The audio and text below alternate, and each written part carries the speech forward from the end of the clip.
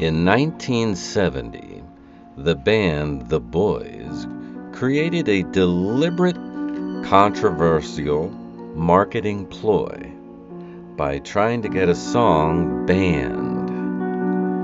The idea manifests into a truly creepy song by the name of Timothy, a tale of coal miners trapped by a cave-in.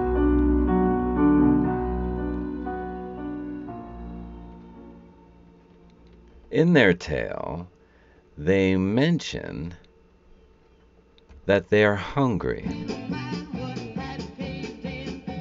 Hungry as hell. No food to eat. Joe said he'd sell his soul for a piece of meat.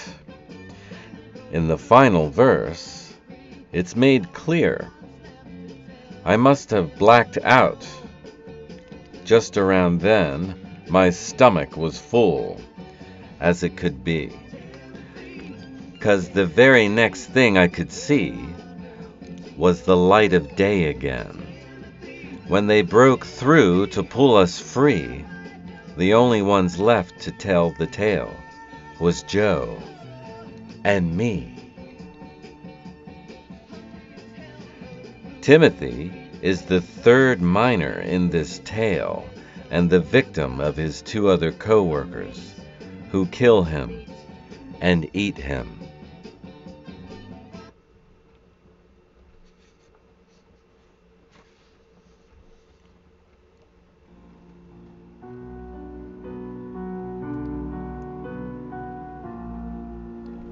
On May 8th, 1995, the band Filter released a song entitled Hey Man, Nice Shot.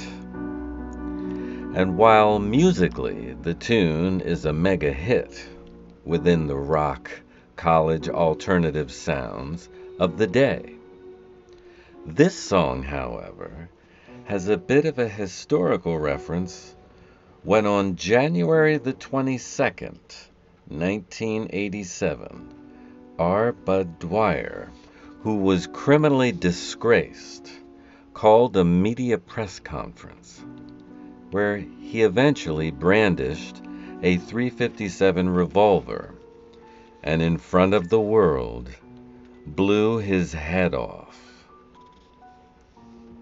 The song is reflective of the mental anguish those who were right there got a new kind of fear. They think that your early ending was all wrong. For the most part, they're right.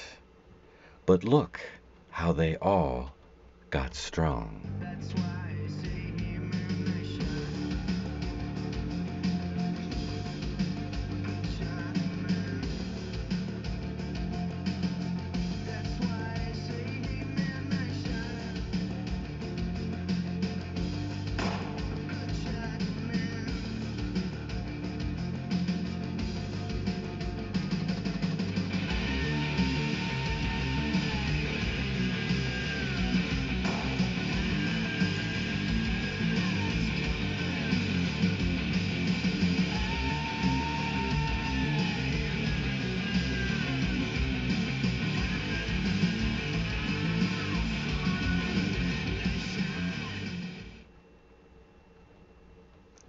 In September of 1991, the grunge group from Seattle, Washington, Nirvana, released the album Nevermind, featuring the band's most iconic song, Smells Like Teen Spirit.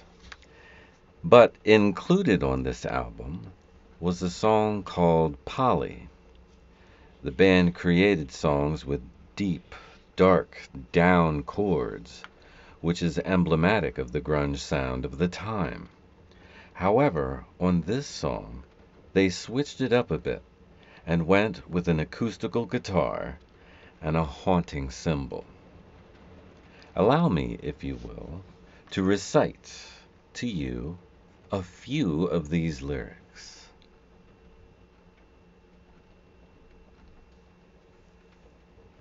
Polly wants a cracker. I think I should get off her first. I think she wants some water to put out the blowtorch. These references are odd indeed, but powerful inspiration came from awful news that someone had kidnapped and tortured a girl. Gerald Arthur Friend, to whom we find is anything but, from Lakewood in June of 1987, where he drove up to a girl and asked if she needed a ride. Indeed, she did, and eventually succumbed to all his ride temptations. After a time of driving and not in the direction she originally requested, she began attempting to flee. That's when Gerald pulled out a knife and proceeded to threaten her. Gerald blindfolded and violated her, torturing her with household items, even garage items, as the song refers, a blowtorch. Once Gerald got bored with the girl, he dragged her into his car and drove off. Not knowing what was going on, the girl became resolved in escaping. Once the vehicle got slow enough, she made her move and jumped out. She caught me off guard. She did it. She managed to free herself from creepy Gerald's capture.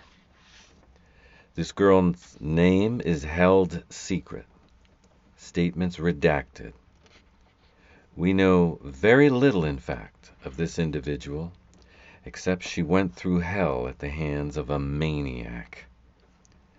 Obviously, the song is based on the perspective of the unempathetic, low-life creature that, thankfully, no one will ever have to deal with again. Think she wants some water to put out the blowtorch. Isn't me have a seat? Let me clip dirty wings. Let me take a ride. Cut yourself. Want some help? Please myself. Got some rope. Haven't told. Promise you. Haven't true. Let me take a ride. Cut yourself. Want some help?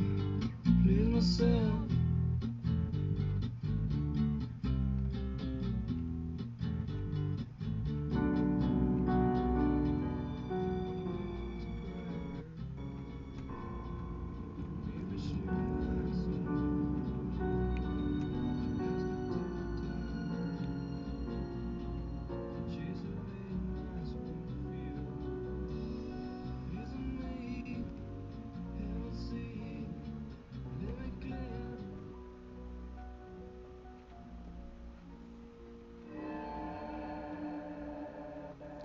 Thank you for joining us, these scary tales. Join us every Wednesday, 7 p.m. for the Potluck Podcast on podbean.com.